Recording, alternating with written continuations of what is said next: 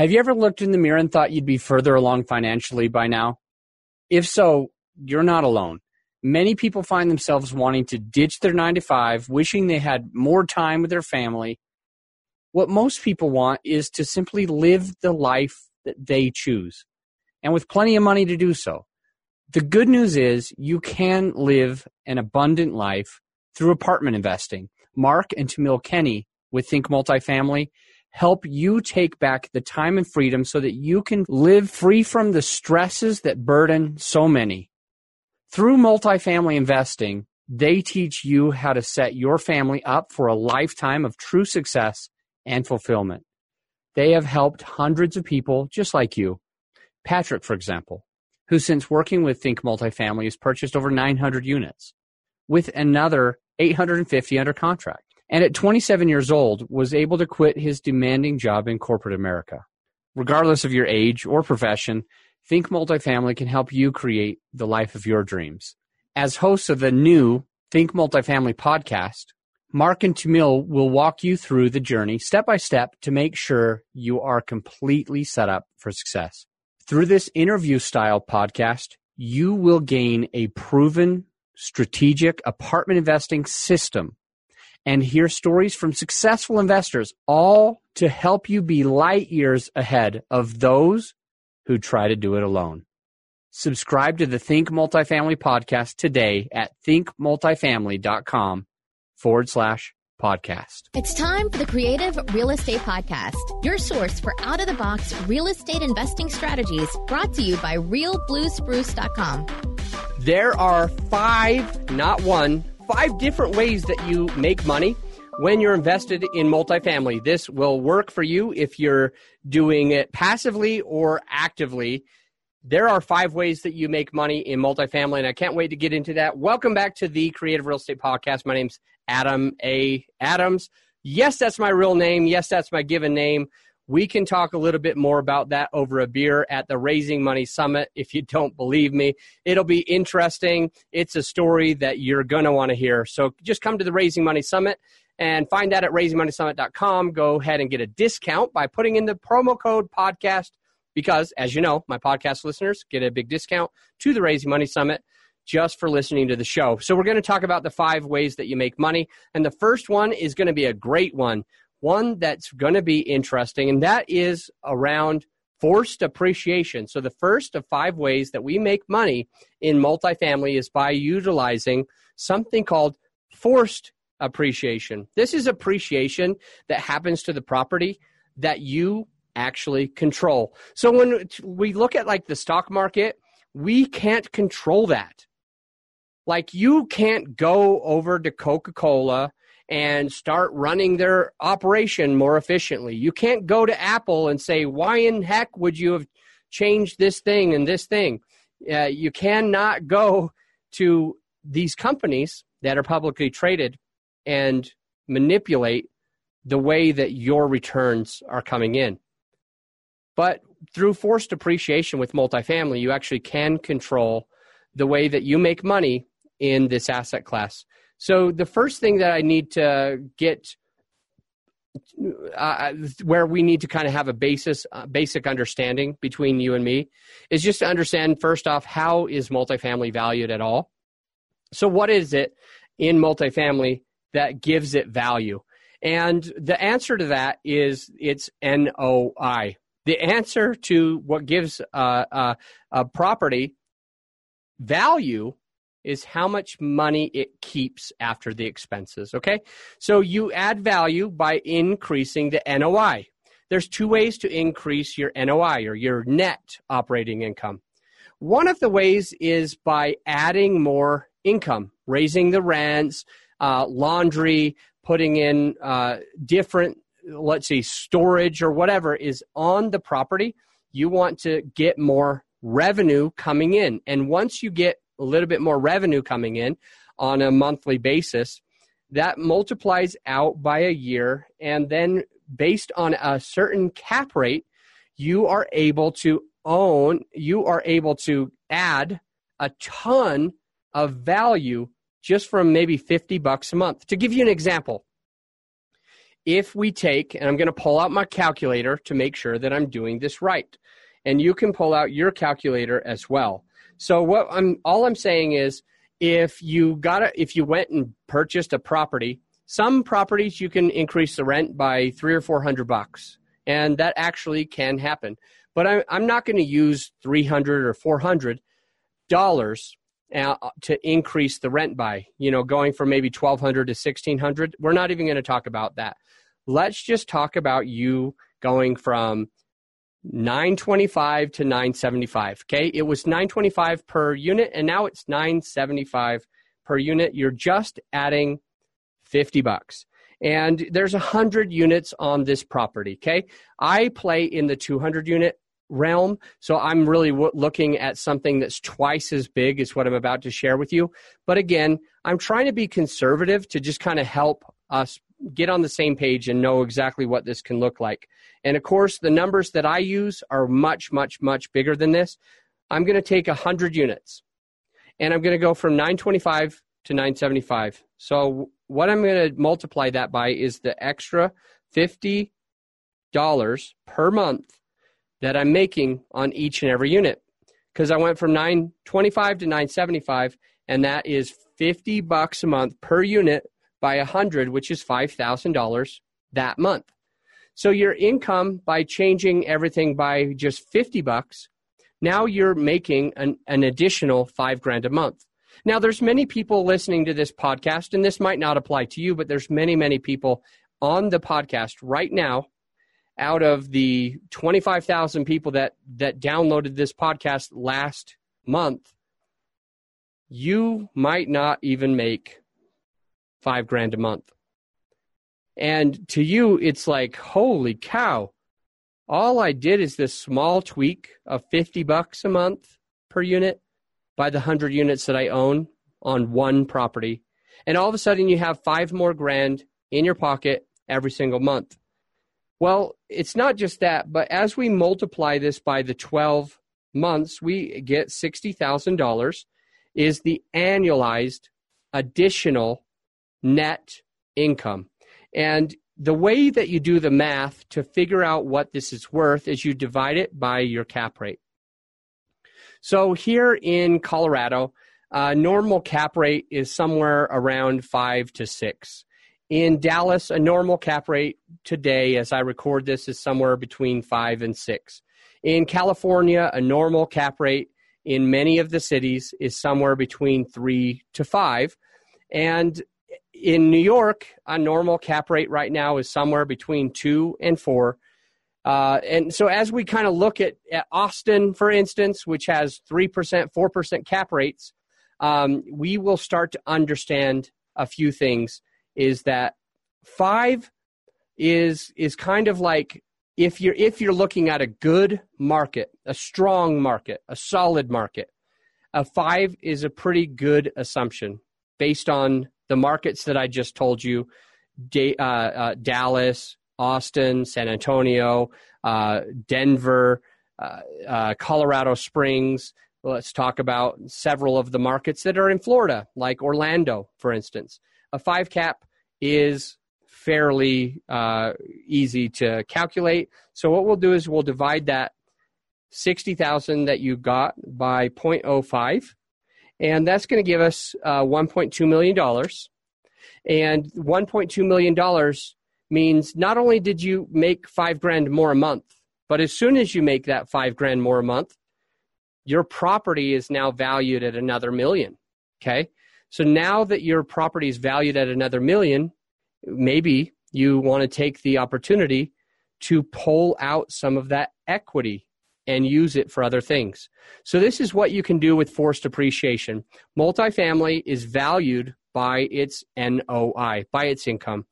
And so forced appreciation, just to kind of get on the same page, is very similar to what a fix and flip would be with single family. What that means is you're going to add some value to the property, and now it's worth even more. So you go in and you increase the rents, and now you have an extra $1 million in your pocket on just a small 100-unit building. Now, imagine if you were doing a 200 or a 300 unit building and you increase the rents by maybe $100 or $200 or $300 per unit. Obviously, you're going to be making a lot more money. This is how you're doing a fix and flip. You might go in and you might add like $5,000 per unit.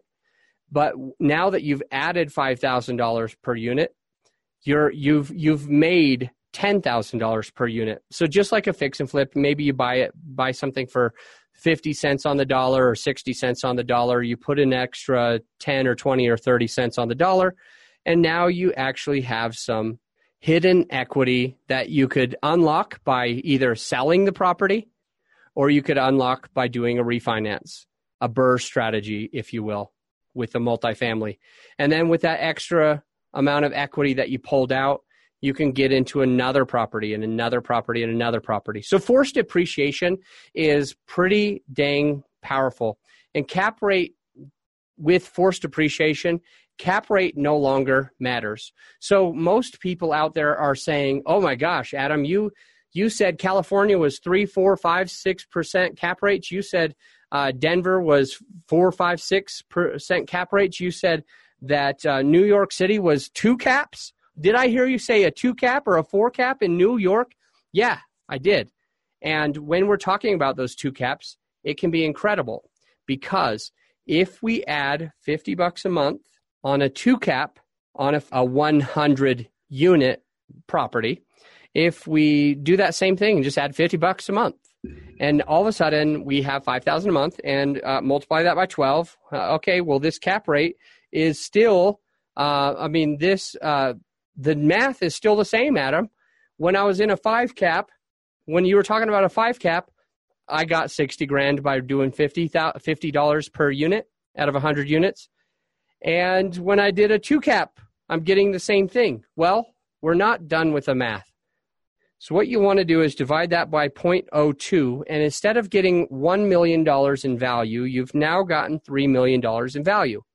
So what I mean is if you're doing forced appreciation and the cap rate is you're in an area where the cap rates are low, you actually do better. You actually make more money. So if you're looking in an area where it's a 2 cap, 3 cap, 4 cap, 5 cap, one of the best strategies that you can utilize is by adding value to the property, doing more value add, increasing its NOI.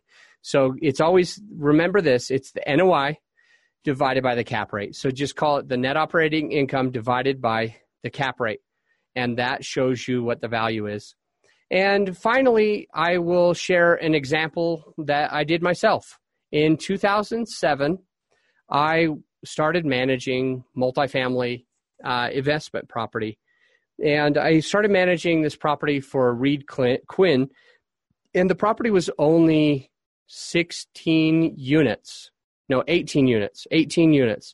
And what Reed had me do is he just had me lower some expenses. He basically said, cut this expense, cut that expense. I was like, okay, I'll cut the expenses that you tell me to do. So I did that. I cut those expenses. He goes, hey, I need you to lower this expense. So, okay, how do I do that? And he told me how to do it, and I lowered that expense. He says, hey, I need you to increase the rents. And so I was like, hey, nobody's moving into this unit. I can't increase the rent because the laminate floor is yellow and looks gross. And so I can only get somebody to move into this 18-unit building. I can only get somebody to move into this 1 unit if we like replace some stuff because they keep saying it's gross. So if you want a better rent than $550 per month, which is what it was making, and he was asking me to get it as high as I could, and I did some comparable rental analysis, comps, you will call them. I did comps on the rents in the area, and many of the rents in the area for the 3-bedroom, 1-bath were in the $900 range. So what I did is I posted it for $900 and what I did first is I told Reed that a lot of the other apartments are going for this, but we don't look like that, Reed. We don't look like them. If you want me to get the same rent that they're getting, I'm going to have to replace this. And he said, well, how much is it going to cost? And I got 3 bids for everything. And I showed him exactly what it was going to cost. And I think that the whole amount was something like $2,500. Sounds low, but I think I remember it being $2,500. Of course, this was 12 years ago also, but I think I remember it being $2,500. I managed all of the construction myself, and I oversaw it. I got the 3 bids, and I hired the contractors. And I paid the contractors. I ran everything. I did everything. And when the contractors were done, I think it was like $2,500, even though that sounds really low to me today. It seems like we can't do a unit for anything less than $3,500 and probably closer to $5,500. So what we're doing now to do the same thing, I know is like double the cost. But I remember it being $2,500 for some reason. Anyway, the point is, I was able to follow through with what Reed asked me to do, and I moved the rents from $550 all the way up to $915. Okay, so it went from $550 to $915, and by doing that, just in that one unit, the difference there is $915 minus $550 equals $365 different, multiplied by 12 months, divided by the cap rate was probably around a 7.5 cap at that time. And in that place, it was probably around a 7.5 cap, which is $58,000. So I spent $2,500, or if you want to call it $5,000, you can, because that's what it costs today. I spent $2,500, and all of a sudden I got $58,000 more in value. And by doing that exact same thing to most of the 18 units, I was able to get the value an additional $1 million based on the cap rate. And by doing that with unit after unit after unit, I was able to get the value of that property where Reed bought it for $1,050,000. And a year later, we were able to increase the rents, lower a bunch of the expenses, add more income to the laundry, and we added some income to the parking as well. So we striped the parking lot. We put in, we got new laundry, new washer and dryers, paid coin operated laundry. And so it went from one washer, one dryer to two or three, I think it was three stackables. And it went from being 25 cents to do your laundry to doing 75 cents to doing your laundry. So we had 3 of them, and they were clean and good looking. And I fenced off the boiler from the laundry to make it look better. So I put you can't cover up a boiler, just so you know. So the fence has to be, it was a chain link with a gate. So with a locked gate, so nobody could get back there. Fenced that off, made it look clean, and redid the flooring. So actually redid the flooring with we had some just paint, and I painted the cement. So it used to just look like dirty water stained cement, and then I painted it with this kind of shiny gray paint, and then there was these speckles that we put on there. So as I was painting, I just dropped some of these speckles on there to make it look a lot cleaner and nicer, and it smelled fresh as well. So the laundry room started being used, and that we pulled a lot of income from the laundry room.